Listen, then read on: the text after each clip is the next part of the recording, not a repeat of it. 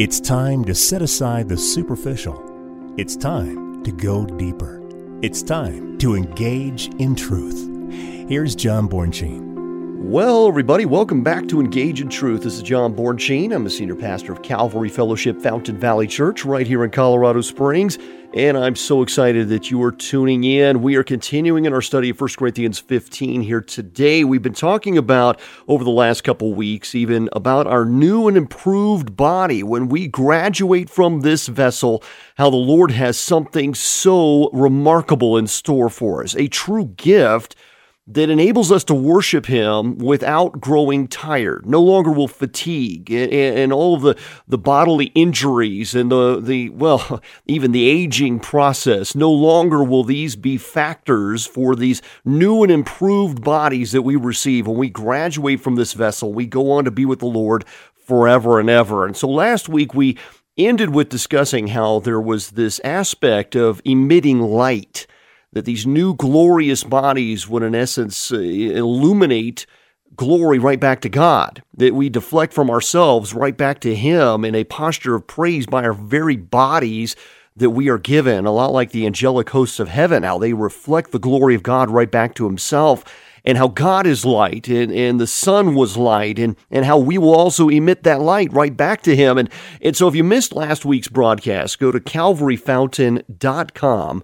This is a ministry of Calvary Fellowship Fountain Valley Church. And so we have archived there for you on our website, right under audio, video, all of the prior broadcasts, really up through the last 20 or so broadcasts. And then if you are missing some that you want, just let us know. We'll get those to you. You can also find our video archive of the Sunday messages and our sermon notes. So again, we want to equip you as the saints for the work of ministry. So this is a rather encouraging study. I mean, there are some that are quite convicting, as it should be, and there are broadcasts and studies of God's Word like what we're going through here that I suspect you'll be greatly encouraged. So I really enjoy going through some of these aspects of Scripture with you, just to really put our eyes on the prize. When everything out there seems to be so discouraging, just turn on the news, right? I mean, everything is social media. It feels like there's just a heaviness. There's a great deal of discouragement out there. So let's put our eyes back on the prize. Let's put it back on the author and perfecter of our faith here today, and just bask in the glory of God and celebrate Him and all that He has for us, that this is not our final state. We're citizens of another kingdom. And let's just bask in His glory as we celebrate what He has in store for us. As we ended last week, and we talked about this reality that to walk as in His light, to bask in His glory, as we then live in truth and righteousness, and that we shine brightly forever and ever in not only the state that we're in right now to reflect His own glory back to Him, but also in our new vessels as that will reflect glory back to Him. Let's now turn the page a little bit more here. Let's go deeper into our study here. 1 Corinthians 15, 42 to 44. Let's pick up there, verses 42 to 44. What we're going to see here is that the resurrection makes us new and improved. Okay, the resurrection makes us new and improved. I like those words already. Paul contrasts the two living bodies, the present body and the glory of the resurrected body, this resurrection body we receive. So your present body was created to last only a few years and return to the dust. However, your resurrection body will equip you for a much higher level of existence. It's something spectacular. Let's just read what he has for us here. 1 Corinthians 15, 42 to 44. So also is the resurrection of the dead. The body is sown in corruption. It is raised in incorruption. It is sown in dishonor. It is raised in glory. It is sown in weakness. It is raised in power. It is sown a natural body. It is raised a spiritual body. There's a natural body and there is a spiritual body. Oh, I love that. What an encouraging, if you want to put a magnet on your refrigerator or a bumper sticker, let's just start talking about that. Here's the promises of the Lord. And the Apostle Paul happens to be the pen of the Holy Spirit here. Let's just, let me examine with you here just quickly what happens with a caterpillar. I mean, we've used that analogy in vacation Bible schools. You probably have done some Bible studies, and the caterpillar is this great example of one vessel transforming into another vessel. And at the resurrection, our bodies will be transformed from our current caterpillar form to a future butterfly status, if you will. So let me ask you this. I don't know, maybe you've not really thought about it. I used to love science class, history, love that. I don't know if you know this or not. Maybe you never really thought about how a caterpillar transforms into a butterfly. But here's just to give you an idea here. A caterpillar digests itself. Okay, it releases enzymes to dissolve all of the tissues. So if you were to cut open a cocoon or a chrysalis at just the right time, a caterpillar soup would ooze out. But the contents of that, I think it's called the pupa, are not entirely amorphous, and it's not just some amorphous mess, if you will. I mean, there's these highly organized groups of cells known as imaginal discs, and they survive this digestive process. Okay, once a caterpillar has digested all of its tissue except for these imaginal discs, those discs use this protein-rich soup all around them to fuel the rapid cell division required to form the wings, the antenna, the legs, the eyes, and all the other features of an adult butterfly or a moth. So these imaginal discs for a fruit fly wing, for example, they might begin with only 50 cells, and then they increase to more than 50,000 cells by the end of the metamorphosis. So at the end of this metamorphosis, you go from 50 cells to 50,000 cells. Okay, so your current form is going to disintegrate before you emerge in your final form. Okay, so this is true of the raptured saints as well. They will be changed.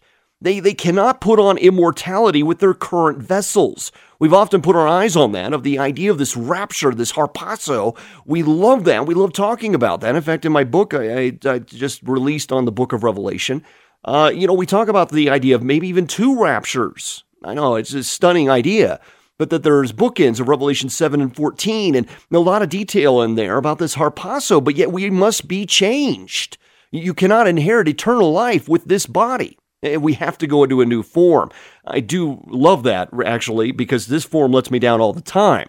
And when we really think about that, there's 4 changes that must take place to transform our lowly earthly bodies into one that can be in God's presence forever and ever. And so change number 1 is the perishable to imperishable.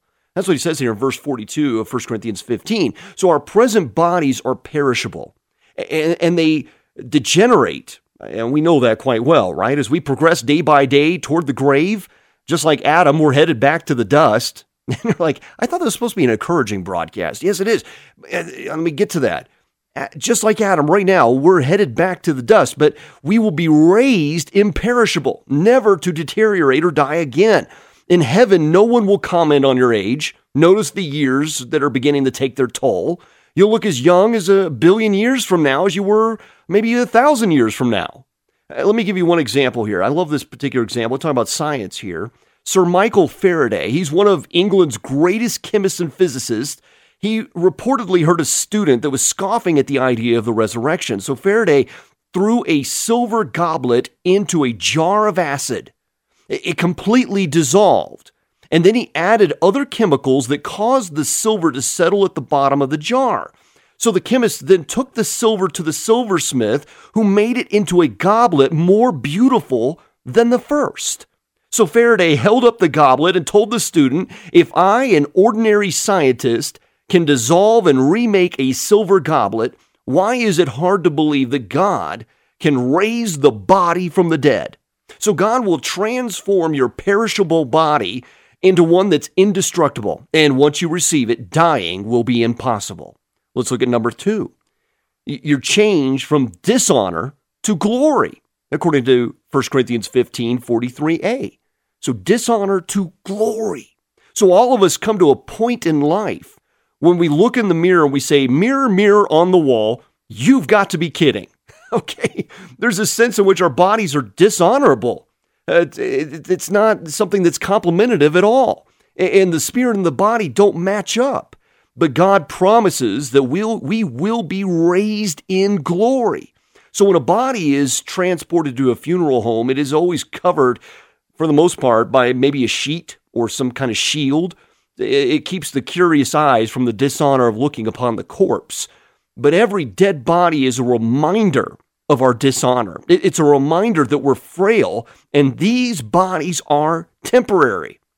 Now, if you're seated next to somebody as you're listening to this, you can have a little fun with this. Let me just tell you this. The person on your left right now, they're in trouble. Okay, maybe it's the person on your right. I don't know. If it's a person on your left, they're definitely in trouble. And I'd like you to do something very carefully here. If you look out of the corner of your eye at the person to your left, don't do it obviously. Just kind of glance, just a little bit, just out of the side there. And what you need to realize here is that person that you're looking at, just out of the corner of the peripheral of your eye there, they're terminally ill. Now take a quick look to maybe you got somebody sitting on your right there. Just take a little glance over to your right there. That person's just fine. It's just the person on your left that's in trouble. I'm kidding. The truth is that person sitting between every other person, whether you're looking to your left or to your right or looking in a mirror at yourself, we're all terminally ill. And some of us who are younger will be gone before some of us who are even older. And that's simply the way it is. Yet we live in denial if we don't recognize our temporary state in this vessel in the scope of eternity. We keep hanging on to this vessel for all that's in us, this self-preservation, to try to hold on to this body as if this is all there is, instead of recognizing that there is something far greater that awaits. Now, I'm not saying that you want to exit this vessel anytime soon, but rather you have to understand in the scope of eternity, we're living as though we only have 80 to 100 years on this earth. And that's it. Whoever dies with the most toys wins, or some foolish philosophy of men, as opposed to having an eternal perspective. So change number 3 that must occur is we go from weakness to power. From weakness to power. 1 Corinthians 15:43b. Now, have you ever noticed that everyone wants to live long, but nobody wants to grow old? I mean, that's the truth of it. My grandmother says growing old is no fun at all. Now, if you want the proof of this, just consider the 5 B's of middle age. Baldness, bifocals, bridges, bulges, and bunions.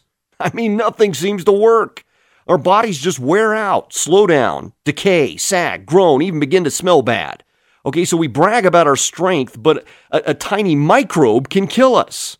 So sooner or later, we grow old and our bodies begin to break down. I mean, eventually they stop working altogether. No amount of vitamin C or Siberian ginseng can change that fact. At best, we can only slow down the aging process. We cannot delay it forever.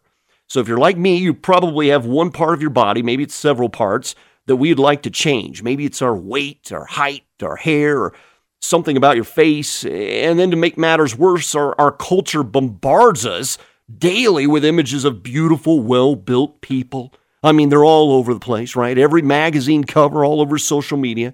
Everybody has to look this certain image, and we deny that that's what we do, but we do it, and Hollywood just, basks in that. And then they say they don't do it, but they do. All right, it's all around us. I mean, we're constantly being reminded that we fall short, and that we got to spend more money to try to look a certain way, drive a certain automobile, live in a certain home, and all of it is futile. It's all coming to an end. But in heaven, there'll be no need for any of that. No need for fad diets, Weight Watchers, aerobics, exercise bikes, personal trainers, physical therapists, stair masters, weight rooms, saunas, jogging tracks, low-fat foods, diet drinks, or plastic surgeons. We're not going to need any of that. In fact, you might just be able to eat all the bacon you want. I'm kidding. Maybe I'm not kidding. So God will give you one of each of his children, every one of them. They're going to receive a glorious, unique, diverse, perfect new body at the resurrection that will never fail or disappoint them ever again. And all for the glory of God. So fortunately, our resurrection bodies will be extremely powerful. We'll never grow weary or weak. I mean, could you imagine not having to sleep throughout eternity?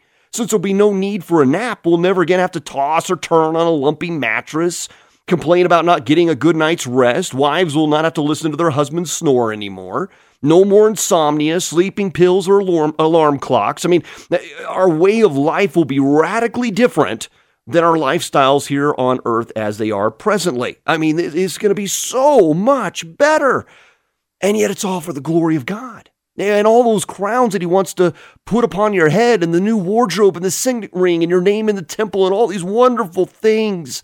And we praise God for those incentives, and we long to hear those words, "Well done, thy good and faithful servant." We long to be in the presence of God, but not at the expense of our service in the now. Right? We have to, the reason why we put our eyes on that is because it should incentivize us to not lay down so many treasures on this earth. Let it go. Don't put your roots so deep into the soil. It's a defeated parcel of land.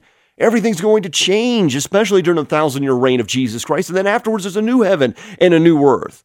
So don't make your identity into something so temporary. And the fourth change that has to happen here is we go from natural to spiritual. So when Paul states that our resurrection bodies will be spiritual, he does not mean like Casper the Friendly Ghost, okay? This refers to a type of body that we will have. So in this context, spiritual body can also mean a body that is subject to the human spirit, no longer of our fleshly desires.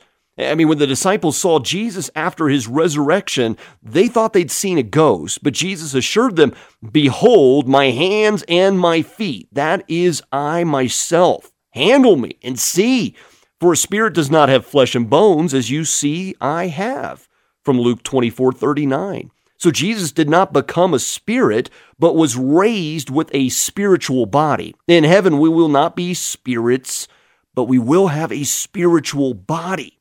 I mean, after Jesus died and rose from the dead, he didn't have two bodies, one natural and another spiritual. He had one body, a natural body that had been transformed into a perfect spiritual body.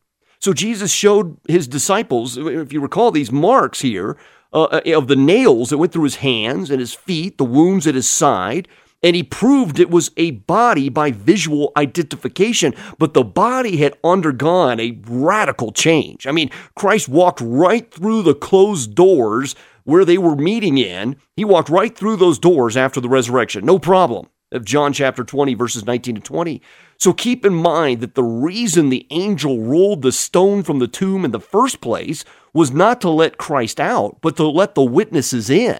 So similarly, when we are resurrected, your body will be changed and perfected. What does Scripture tell us? 1 John 3:2, we shall be like him. And have you ever watched those infomercials? Read those magazines, you see those astounding before and after photographs. And the question is, how did this happen? I mean, obviously, exercise and diet are capable of transforming our lowly earthly bodies, yet the same person exists in this revolutionized earthly suit. I like to believe that our resurrection bodies will be so wonderful and glorious that it'll be exactly what we've always dreamed of in a body, and it will never disappoint us. And the wonderful, awesome thing in this is we won't actually care what our bodies look like, because most of that is all sin anyway, right? Pride and arrogance and I don't know, we have low self-esteem about ourselves and all these things where society beats us up and we've got to look a certain way and all that peer pressure and all these things will look a certain way. I mean, all of that is sin. And so none of that will be a factor there anyway. And so here in verses 45 to 49 of 1 Corinthians 15, Paul draws now these comparisons between Adam and Jesus. And in this section, he argues that there is a difference between earthly and spiritual bodies. Let's read it, 1 Corinthians 15:45. And so it is written, the first man, Adam, became a living being. The last Adam became a life-giving spirit. So the first Adam was merely a living human being, and Adam, by God's decree and design, gave you and I a temporary physical life through Eve, right? So we're all the cascading generations since Adam and Eve was the mother of life, as life would come through her and all the generations that would follow all the way to you and I. So by emphatic contrast here, the last Adam is not merely living, but life-giving. Where the prior vessel would only take our life unto death, Paul's point here is that Christ gives you eternal life through his resurrection. We have likewise a resurrection that awaits. Hebrews 2:9 says, but we see Jesus, who was made a little lower than the angels for the suffering of death, crowned with glory and honor, that he, by the grace of God, might taste death for everyone, taking it upon himself. Hebrews 9:26 to 28 then says, he then would have had to suffer often since the foundation of the world, but now, once at the end of the ages, he has appeared to put away sin by the sacrifice of himself. And as it is appointed for men to die once, but after this the judgment, so Christ was offered once to bear the sins of many. To those who eagerly wait for him, he will appear a second time, apart from sin, for salvation. You see, dominion of the earth was given to Adam, according to Genesis 1:26 to 31. But Christ became the second Adam, the kinsman redeemer. He had taken on then this full debt of our sin upon himself, and he is the only one worthy to restore the sons and daughters of Adam, according to Revelation chapter 5. And you read more than about Paul's comparison of Adam and the condemnation and all that Christ had took it upon himself, that he was the justification. He justifies us. He sanctifies us by the propitiation of his own blood. And we read this in Romans 5:12-21. So Paul concludes this section here of 1 Corinthians 15, 46-49 with these powerful words. However, the spiritual is not first, but the natural, and afterward the spiritual. The first man was of the earth, made of dust. The second man is the Lord from heaven, and was the man of dust, so also are those who are made of dust. And as is the heavenly man, so also are those who are heavenly. And as we have borne the image of the man of dust, we shall also bear the image of the heavenly man. You see, he's making that contrast right there between Adam and Jesus. One is of dust, one is of eternal glory. So I'm so glad that Paul made these last 4 verses so simple. I mean, his argument is the heavenly is greater than the earthly. But in order to experience the heavenly body, we must first live in this earthly body. So today our souls inhabit this vessel that's formed in the image of the fallen state of Adam, yet our souls bear the image of Jesus, and soon our new body will do likewise. The best is yet to come. You know, a woman was diagnosed with a terminally, it was a terminal situation. I mean, this was a terminal illness that she was battling. And I remember this story well. She was given 3 months to live. And as she was getting her things in order, she contacted her pastor and asked him to come to her house to discuss some of her final wishes. And she told him the songs that she wanted sung in her funeral service and all the scriptures she wanted read and the outfit she wanted to be buried in. And then she requested that her favorite Bible be buried with her. And as the pastor then prepared to leave, the woman suddenly remembered something else. "There's one more thing," she said excitedly.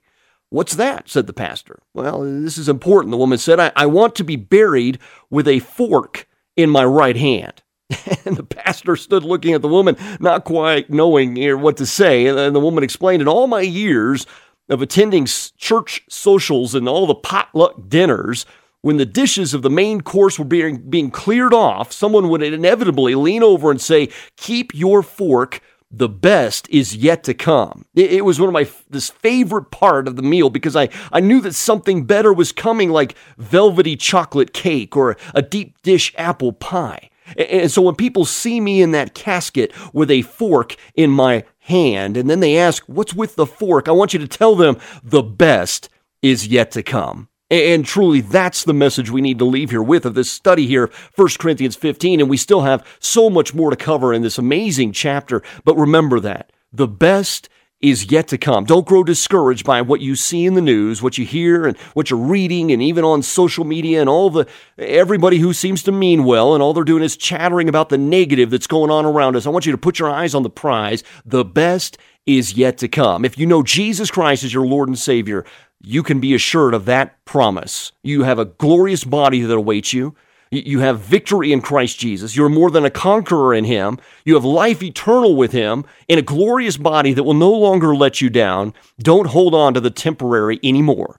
Cling to that which is eternal and focus on that. And as Paul tells us in the book of Philippians, that we need to consume the things that fuel us in that way. Whatever is praiseworthy, whichever is honorable. Now, these are the things that we are to consume of and to focus on those things, because we can eagerly, or I don't know, we can, at a bad habit, we can find ourselves growing discouraged. We can just get so caught up in all the town gossip and take our eyes off the prize, take our eyes off the reality of these promises that Jesus Christ has assured us of. Now, as we close here, I want to just give you a little caveat thought here. I just had the opportunity to speak with Carol over at Kingpin Bowling Alley. Now, the reason why I bring that up here on this broadcast is because my heart has been heavy for our local businesses. As now we're in level 3 here in Colorado Springs of the Safer at Home, the public health orders and so forth, I don't want you to be discouraged. If you can, please go out of your way to help local businesses. Don't let fear dominate the landscape. Let's rise up. Let's be part of something better. Let's help those in need. Many of these small businesses are struggling. Carol over there at Kingpin, which is over at 3410 North Academy, she's had a hard day. She was almost in tears as we were talking about this, of how business has suffered so badly. And yet she has capacity for 83 people, even at 25%. And yet when I was over there was maybe 5 people there. She needs our help. And she's one of many small business owners all across Colorado Springs, all across southern Colorado. As you're listening to this, please go out of your way. I know that there are franchises all around us, big box stores and so forth. If you can just make it in an effort to go and help the small businesses through this difficult time, it's a worthy cause, especially here as we get closer to the holidays. So think about them as you make your purchases toward the end of the year here. And I just want to thank you for listening here to Engage in Truth. This is a broadcast of Calvary Fellowship, Fountain Valley Church. We're on the southern end of Colorado Springs. Our services are 8 a.m. and 10 a.m. on Sunday, but we have meetings and groups that gather throughout the week as well. If you're looking for a fellowship right here in Colorado Springs, you want to go deeper in God's Word, then check us out. You learn more at calvaryfountain.com. Again, calvaryfountain.com. God bless you, my friends. Take care.